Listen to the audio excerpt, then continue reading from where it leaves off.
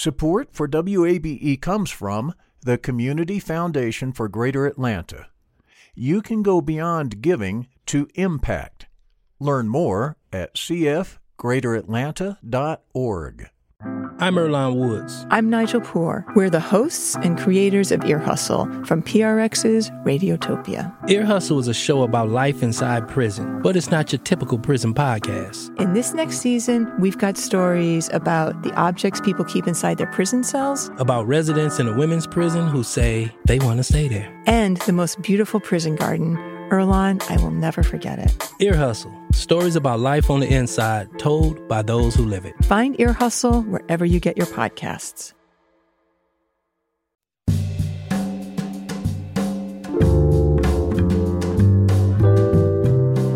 From WABE in Atlanta, welcome to this Tuesday edition of Closer Look. I'm Rose Scott.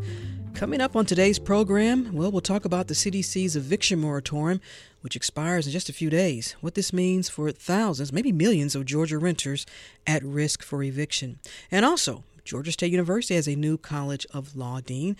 Dean LaVonda Reed, the school's 7th dean in the college's history and the first Black American to lead the College of Law, joins me for a conversation. But before all of that, we get to this. An admission of guilt today from Robert Long, who pleaded guilty to 4 of those 8 murders at 3 area spas that occurred back in March. Long, accused of murdering a total of 8 people, including 6 Asian American women, pleaded guilty to charges of murder, aggravated assault, and other charges. In a Cherokee County courtroom earlier today, Long was sentenced to 4 life sentences with an additional 35 years without parole. Here's Cherokee County Chief Ellen McAlee talking to Long. I know that after the sentence is signed and the cameras are turned off, that the families will still be struggling and grieving. Long still faces charges here in Fulton County for the other 4 murders, and District Attorney Fonnie Willis has said her office will seek the death penalty. In other news, as you just heard on NPR, another change regarding masking guidelines is coming from the Atlanta-based CDC. It is expected the CDC will recommend now fully vaccinated people again start wearing masks indoors in those areas with high COVID-19 transmission rates. However, it's not clear how folks will be able to determine that. A press briefing takes place today at 3 p.m. Finally, a major announcement from Walmart. Today, the big box giant commits to paying 100% of college tuition and books for its associates. Now, this is through Walmart's Live Better You education program. In a statement from Walmart, quote, "This means approximately 1.5 million part-time and full-time Walmart and Sam's Club's associates in the U.S. can earn college degrees or learn trade skills without the burden of education debt," close quote. The statement goes on to say the largest U.S. private employer, Walmart, is committed to investing nearly $1 billion over the next 5 years in career-driven training and development. And we are working to get a Walmart spokesperson on this week to talk more about this. This is Closer Look.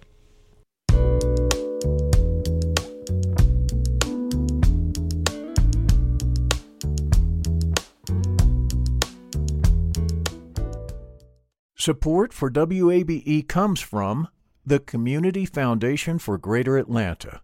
If you love Atlanta, you can invest in the big picture. Learn more at cfgreateratlanta.org. The field of mental health counseling is growing rapidly, and Richmont Graduate University can equip you with everything you need as a licensed professional counselor while integrating your faith into your clinical practice. Programs are offered in Atlanta, Chattanooga, and online. Apply today at richmont.edu. That's richmont.edu.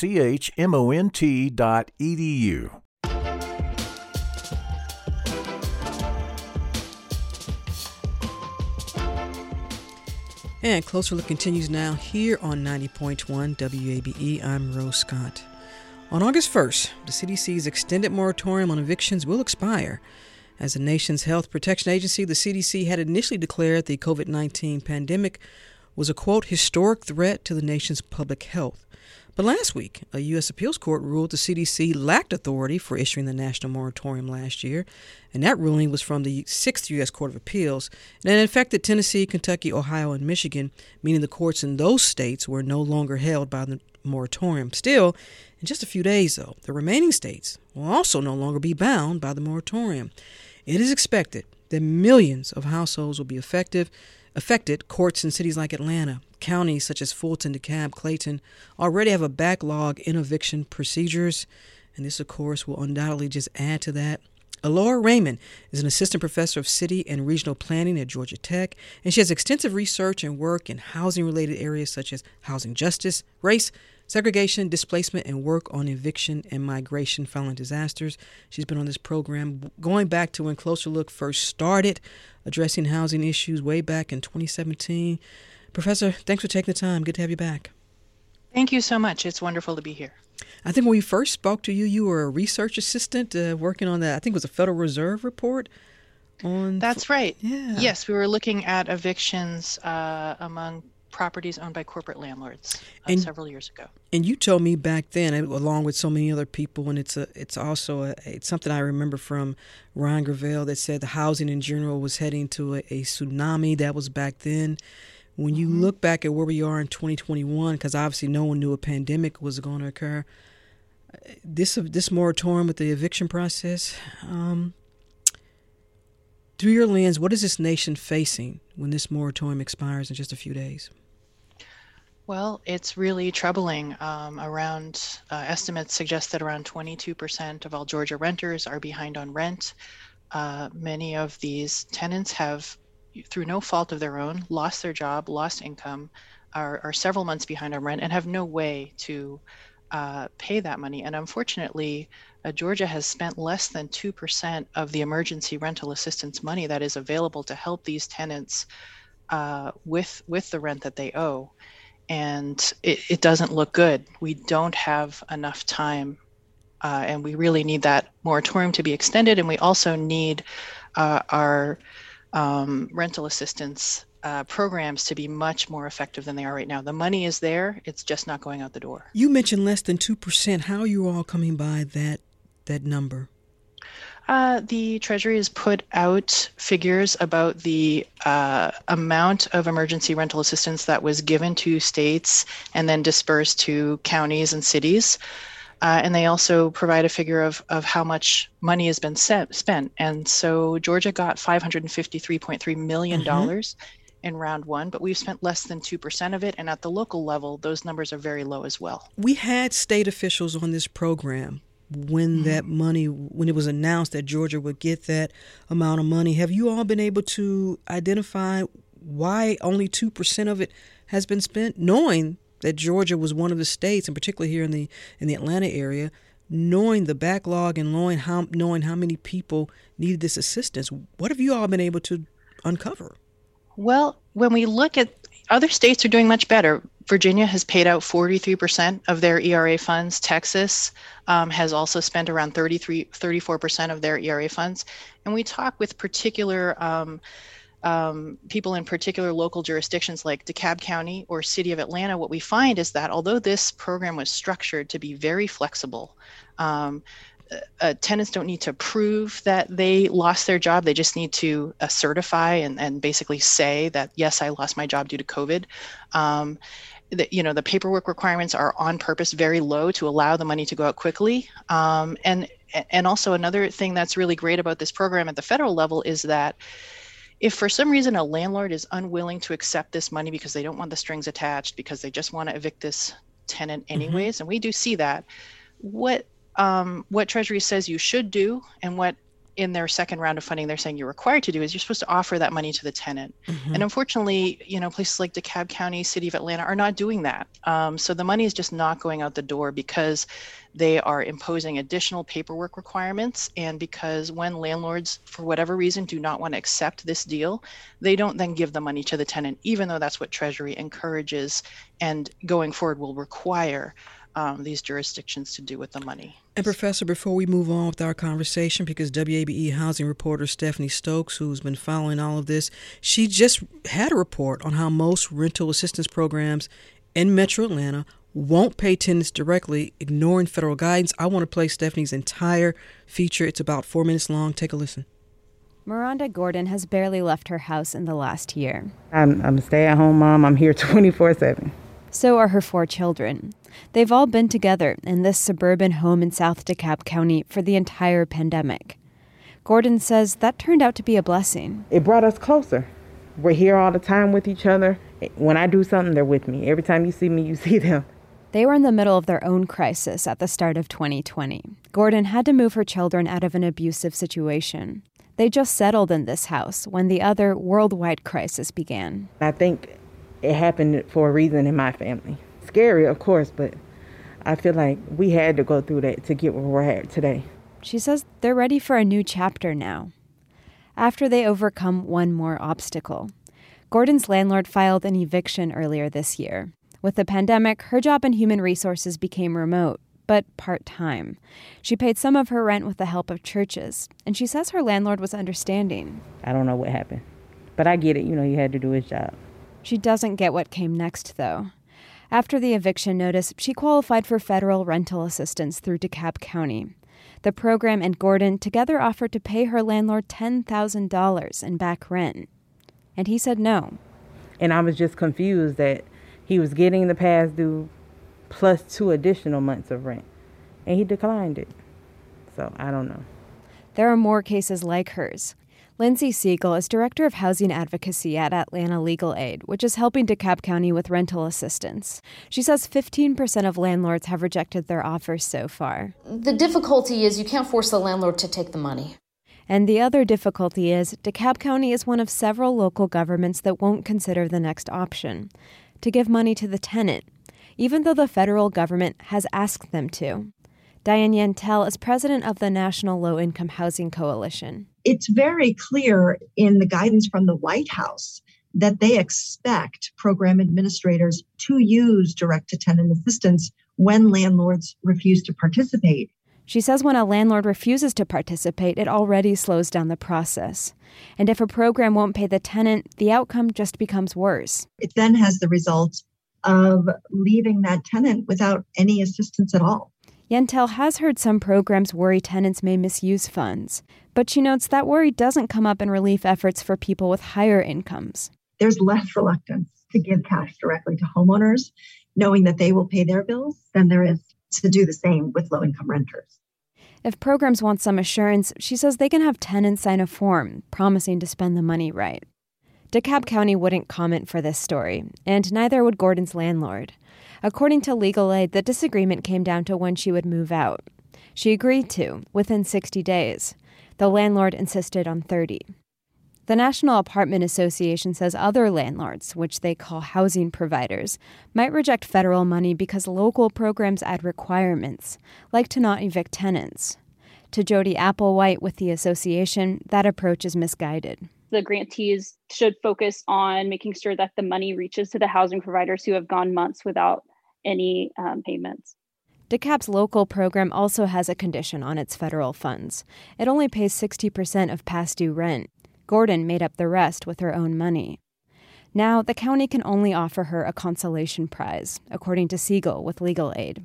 Once she is able to find a new place to rent, she can submit that new lease to the court and have 2 months covered.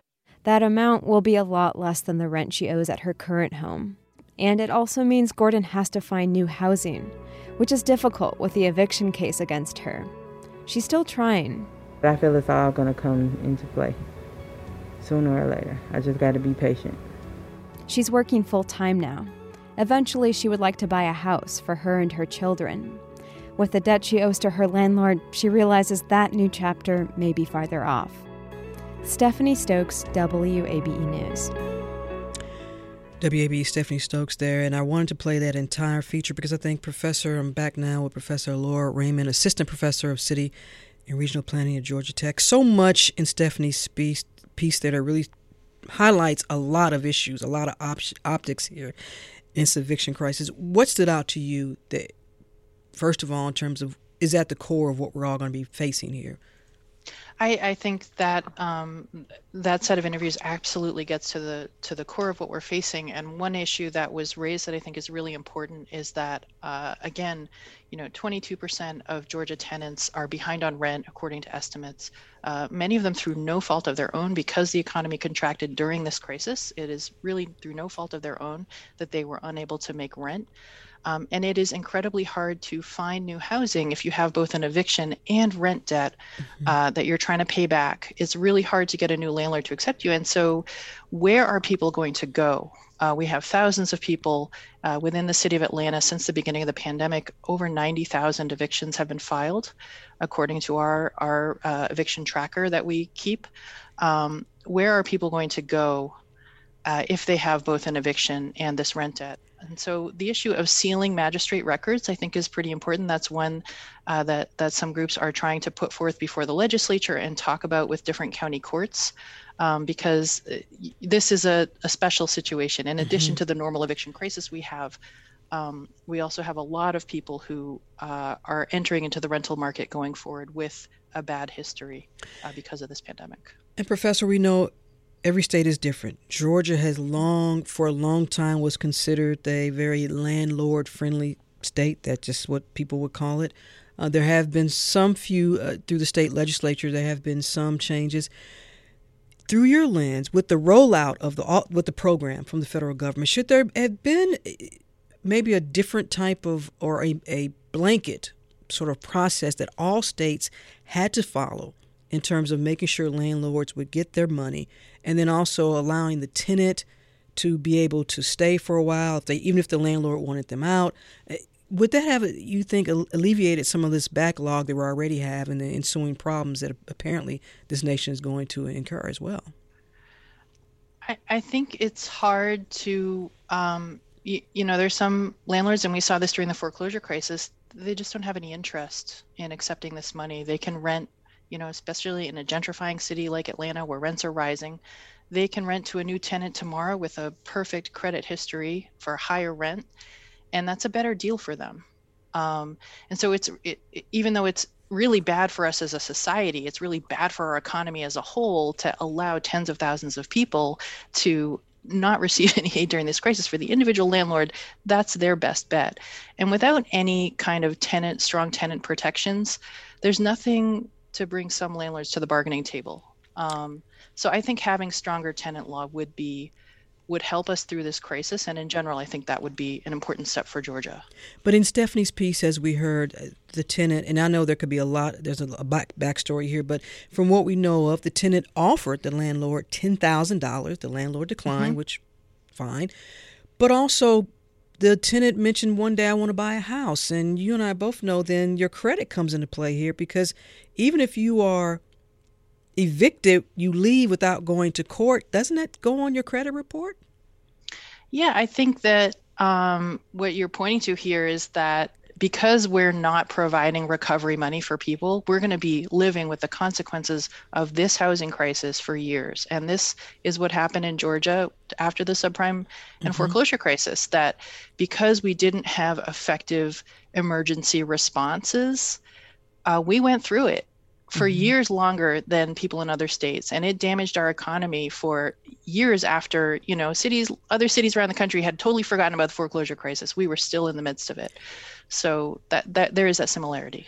Counties Fulton, DeKalb, and Clayton were some of the hardest hit. And I remember covering that, especially in DeKalb County, the foreclosures. And there were some subdivisions here in Fulton County where the entire subdivision was foreclosed and there was nobody living in it. And the banks did not take care of those properties. You suspect we're going to see some of these same outcomes, not just with folks, but just with some properties. Now, again, things have changed because folks around here are snapping up properties left and right. But you feel that this is going to be even much worse than what we saw after the 2008, the Great Recession? Well, one thing that I've noticed is that a lot of our unsubsidized affordable housing, our lower rent, but still market rate places are struggling because they have a lot of tenants who have not been able to pay, and they're having trouble staying afloat. And in my research, when properties like this are purchased at low rates by large corporate landlords, often that accelerates a trend of displacement and gentrification. The research that I've done on private equity owned single-family rentals and multifamily apartment complexes ties those landlords to practices that aren't really great as a a set of public policies for those of us here in Atlanta. So rising rents, increased number of evictions, and neighborhood change and displacement. So I do worry that we'll see a lot of these unsubsidized, affordable apartments within the city of Atlanta change hands because of this pandemic. And I wonder what the new landlords will do. Do you think that it is possible, and I don't know how all this could be worked out as it goes back to then how this will impact people in the future, could there be some type of leniency given then to folks who might have gone through the eviction process during this pandemic, and if they have some type of documentation that says, hey, I at least did make an offer to my landlord, of course, this is totally up to that next landlord, or because, look, let's be clear, trying to qualify to maybe buy a home with an eviction on your credit report is not going to be helpful at all. I absolutely support sealing magistrate records for tenants who have had evictions filed against them for non-payment of rent, and I know that that's one of the policy options that's on the table. Is that per county? Is that per county? That could be done at the state level, but it also, the courts are run on the county level. So yeah, the county courts would have to consider that if there was an action at the state level. Are you optimistic that the state legislature could enact something soon to help? I think there's a really strong case that this is important for our economy, for the Georgia economy, and I think that our legislature is business savvy and they understand that we do not need another housing crisis. So I'm always optimistic.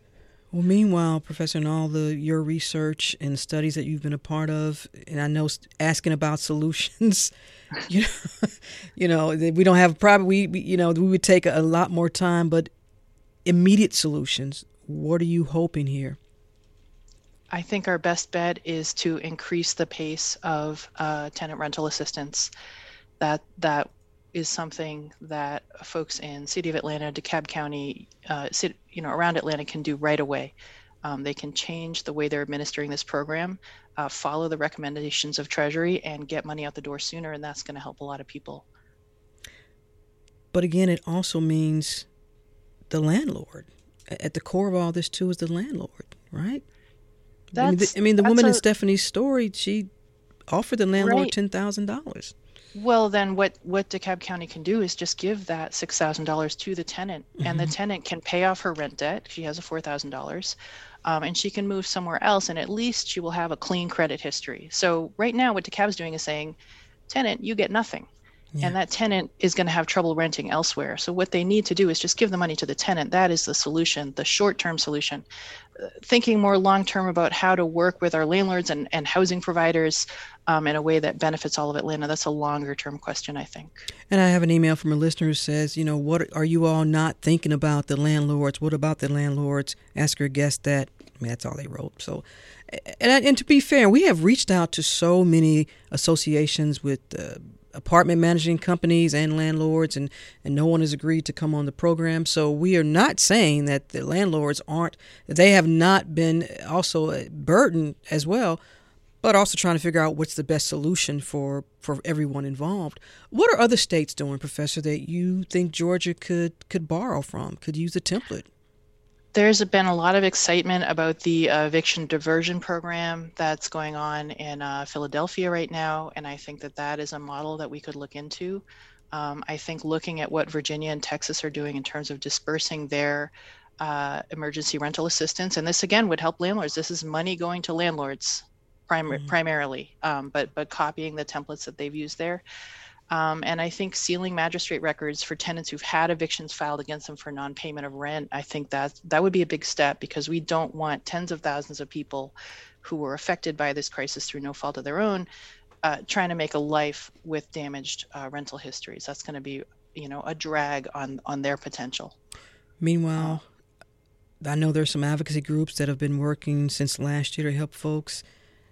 What are people's resources here? Where can they turn?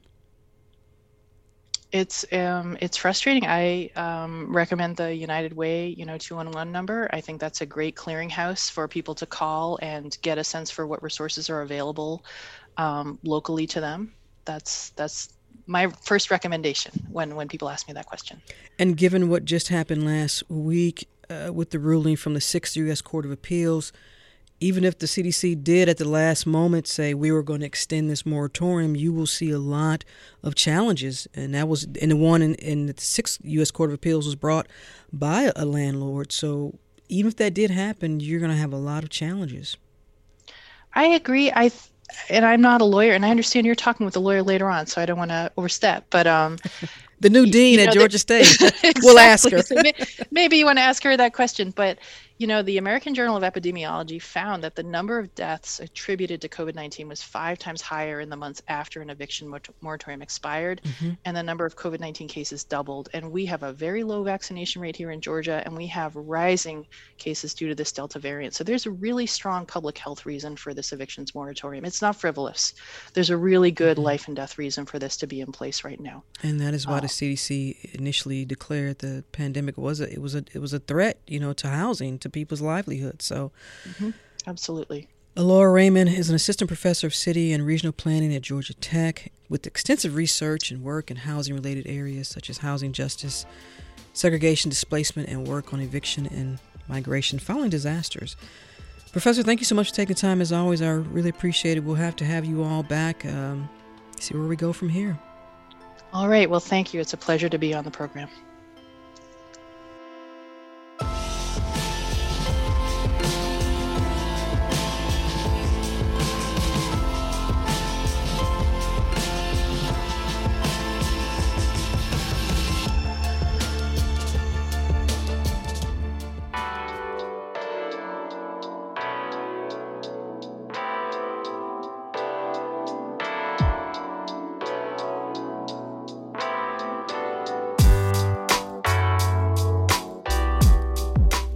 And you're listening to 90.1 WABE. This is Atlanta's Choice for NPR, and you're listening to Closer Look. If you didn't know, I'm Rose Scott. Earlier this year, in January, 157 law deans from around the nation signed onto a joint statement. It was about the 2020 election and the events that took place at the Capitol on January 6th. In part, the statement read, quote, "The violent attack on the Capitol was an assault on our democracy and the rule of law. The effort to disrupt the certification of a free and fair election was a betrayal of the core values that undergird our Constitution. Lives are lost. The seat of our democracy was desecrated, and our country was shamed." Close quote. Now, this was rare and historic that law deans came together because the statement also called out those lawyers who intentionally challenged the validity of the 2020 presidential outcome. I'm going to discuss this and more with LaVonda Reed. She's Georgia State University's new College of Law Dean. She was appointed as the 7th dean effective this past July 1st. Dean Reed, welcome to Closer Look. Can you hear me? I can hear you. Thank you for having me, Rose. Can you hear me? I hear you. You know what? So much to get to regarding your new appointment, but I also want to begin because right now at the time of this conversation, there's a House Commission hearing on the January 6th Capitol riots. It's underway. Obviously a horrific moment in history. When you watch what was taking place that day in January, what was going through your mind? Well, Rose, thank you, first of all, for having me on your show today. I am excited to be the dean at Georgia State University College of Law. In this moment in history, this moment in time, I'm joining a wonderful community of scholars, students, and staff who are doing wonderful things here in the city of Atlanta, nationally, and in fact, internationally. So again, thank you so much for having me on the show this afternoon. Lots of things went through my mind when I saw that on January 6th. As you all know, I just arrived here from upstate central New York, and so was watching it from a different locale, but probably had a lot of the same reactions that many other people around the country had. What many people may not know about me is my family has a long history of military service. My father is now deceased, but he was a career Marine Corps officer, served this country in 3 conflicts. He was a 2-time Vietnam War veteran, as well as a veteran of the Persian Gulf War. And so when I think about what it means to be an American and what it means to be a patriot in this country, it did trouble me very deeply to hear and to see challenges to our peaceful transfer of power, and what it actually means to live in a free society, a democratic society, an American society, one that did not on that day look anything like what I was raised to believe to be America. Referred to as an assault on the seat of democracy, we asked listeners about the state of the nation's democracy. A lot of folks at that time said, that some were hopeful. Others said, it's crumbling right in front of us. I'll ask you, do you have concerns about the state of the nation's democracy, even still? Well, democracies are fragile, and so, they need to be protected. Each generation, this American experience is very much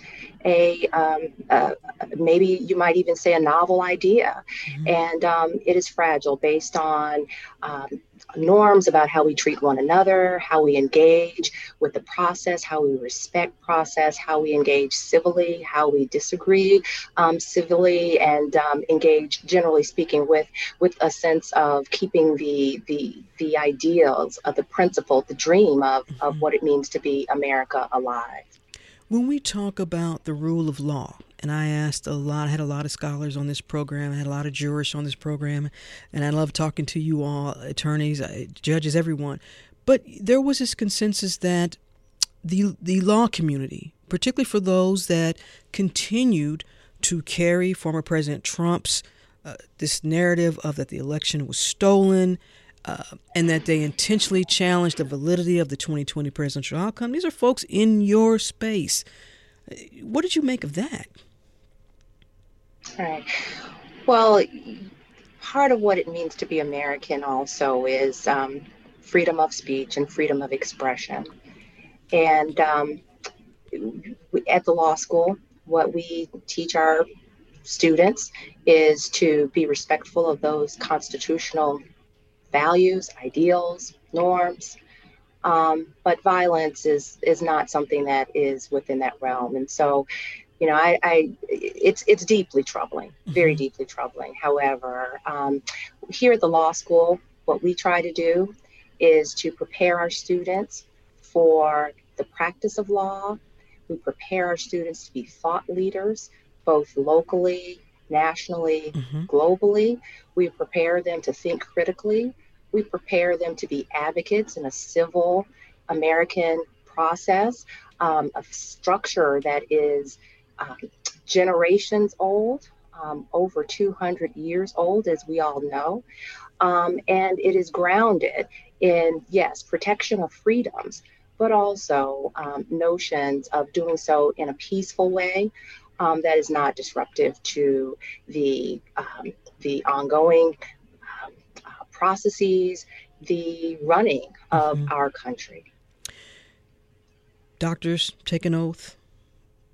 Judges are sworn in. Attorneys, you all, there's a certain set of guidelines and ideologies that we expect of you all.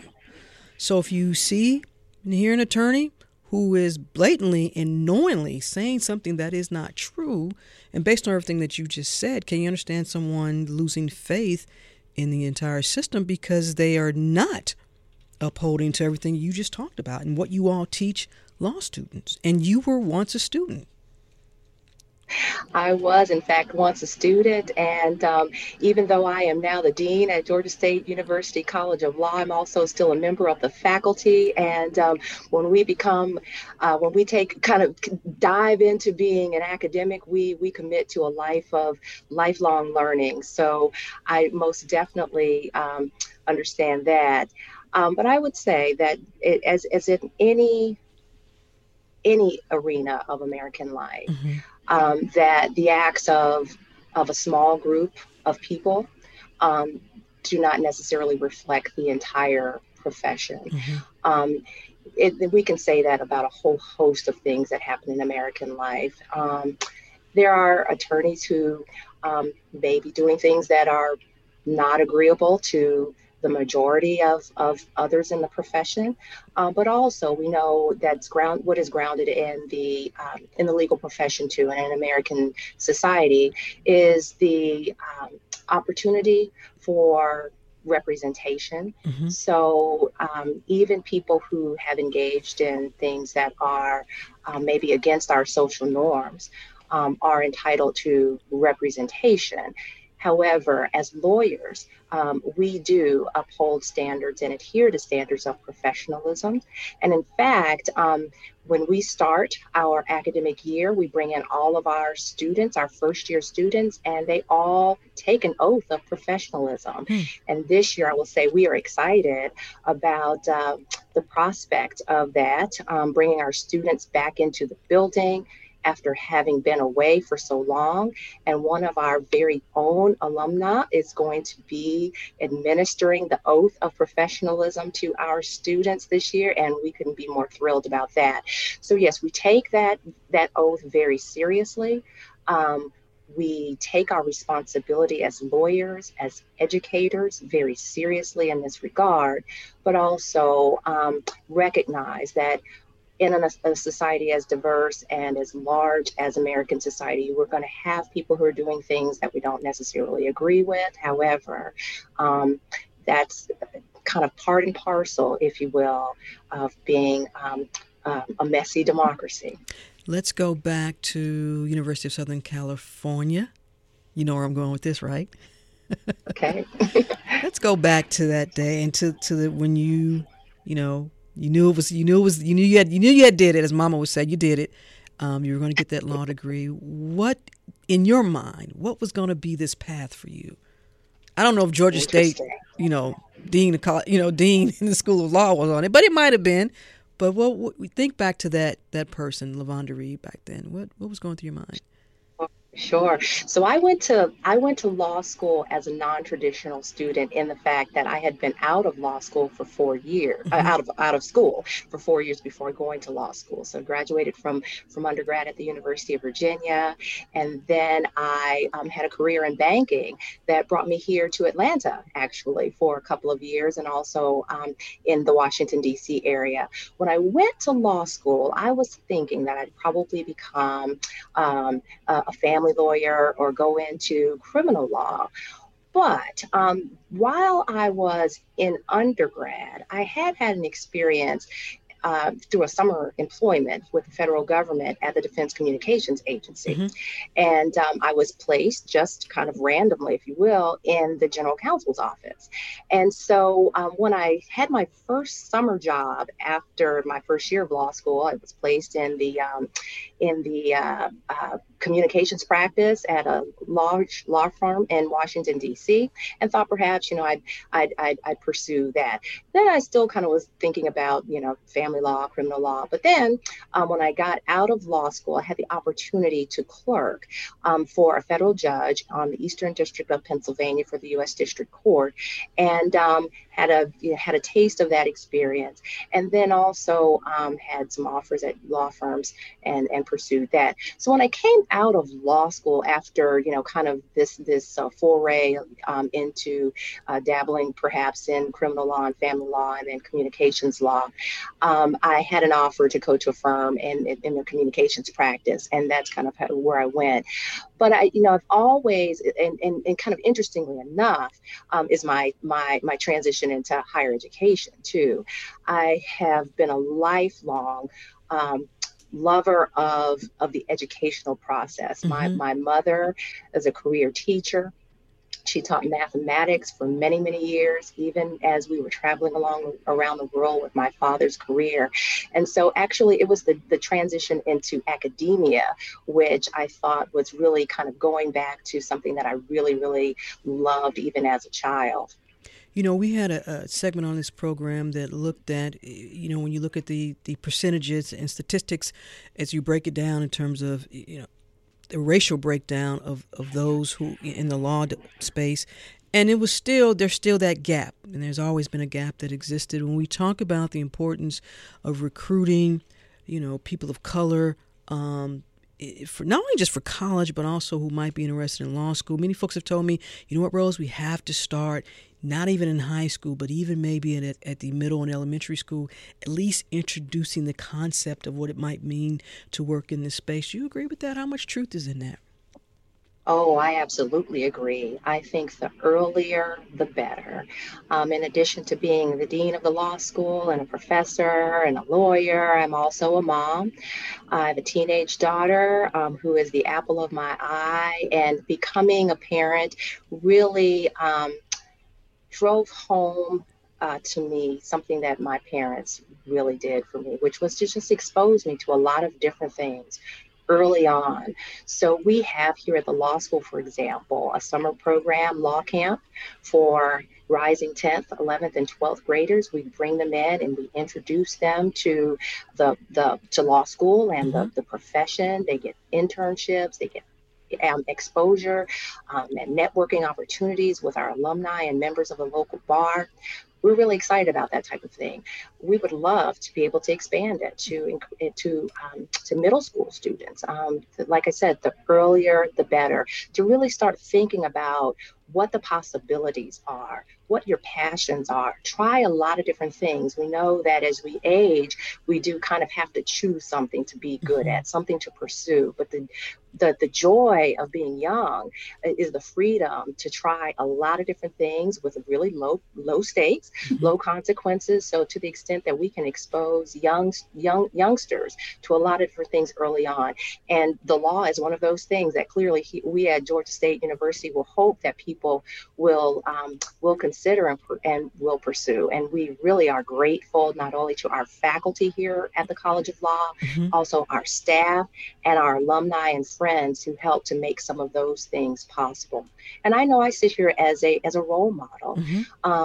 By virtue of my sitting here in this seat, really just is it allows youngsters to see what could be, and more importantly, what more can be even beyond this. It's an honor, it's a responsibility to be a dean of this law school in this space, in this place, at this moment. But there's so much more that youngsters hopefully will aspire to as well. Each generation should do more and better than the one before. The voice you hear is Dean LaVonda Reed, Georgia State University's new College of Law dean. And as we move from mentoring to leadership, I reached out to a friend of mine who was a professor, and I asked her, I said, tell me what's one important characteristic for a law dean. She told me, quote, being an active listener, cultivating a culture of respect, and perhaps above all, addressing the needs of our student population, which include a large number of first-generation college law students. What do you make of that? No wiser words spoken. What we do here at the law school and what we should be doing in all of higher education is putting our students at the center of everything. One of my predecessors and also a former mentor gives us these little road signs that we put on our desk, and it poses a rhetorical question of, and this is good for students because. So the reason we are here is to educate our students, to create knowledge, to disseminate knowledge through our scholarly work and research. But yes, so for Georgia State, for example, our student population is in large part first generation, whether it be first generation college or first generation coming into a profession like the legal profession. I'm not a first generation college educated person in my family. However, I'm the first lawyer in my family. And I realize, with those transitions, how much a difference it makes to kind of understand the processes that you're engaging in, understand the lingo, understand the cadence of the profession and things like that. So I know that our faculty and staff here at the College of Law work really closely with our students to prepare them for what they will get out in the world and to make sure that they're ready. And as the dean, do you set goals for the College of Law? Sure, absolutely. Yeah, I set goals. So I've got goals for myself. And as I come into the College of Law, we'll have discussions with faculty and staff about what our goals are, what our vision is, who we want to be, where we want to go. So for example, in my first 100 days, I'm doing the standard, going around, meeting people, meeting my staff, meeting the faculty. I had the luxury of doing so in the transition between my former position at Syracuse University and coming here and working with the interim dean and the staff that's here. We will start to develop where we're going in collaboration with one another, which is so important for an educational institution. Why was Georgia State so attractive for you? They've got you now, so you can. They got me now. That's right. And I am so happy to be here. So I could give a flip answer that I was looking to get out of the snowy central New York region. However, that's okay. I hold fondly my relationships with my former colleagues in Syracuse and continue to work with people on a variety of different initiatives. But yes, the weather, in fact, is much better here in Atlanta, but for maybe the humidity. But I would say that this is an exciting university. The mission, the vision, the leadership of the university, the programming that we have at the College of Law, the clinical programming, the experiential learning opportunities for our students, the fact that we are centered right here in the center of downtown Atlanta with the state capitol only blocks away. We're along the corridor of Auburn Avenue, where so much happened during the Civil Rights Movement. Atlanta's a city that's exciting for people regardless of your age, young and old. There's culture, there is history, and there's opportunity. And so I lived in Atlanta about almost 25 years ago at this point, and it has changed so much since then. Yes, it has. Really a world-class international city. Yeah. But you heard a little bit of the conversation before. We were talking about the eviction process, and as much as we know Atlanta has blossomed, there are still some concerns because everyone's quality of life is not the same. What role can Georgia State law play in the Atlanta community? And even when we talk about something, whether it's housing or the eviction crisis or homelessness or what have you, or workforce development, healthcare, how do you see the Georgia State Law College being a part of that? Yeah, well, we're really in it.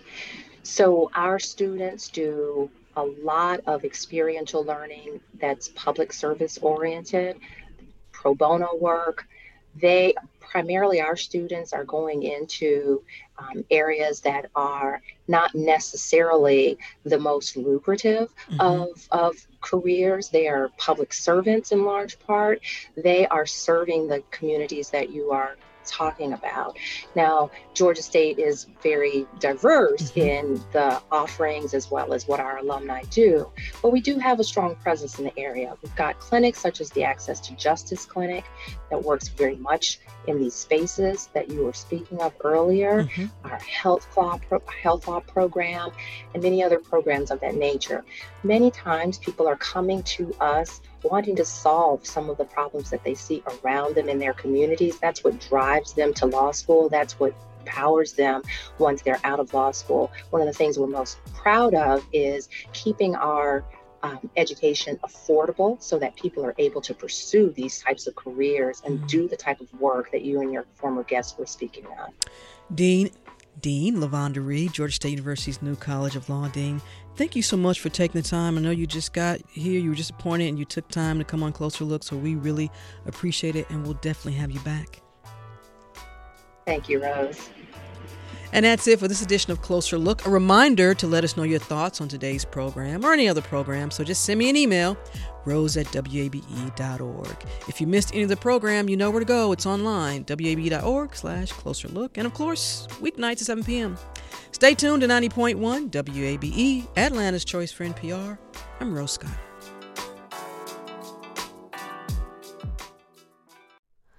Hi, it's Terry Gross, the host of Fresh Air.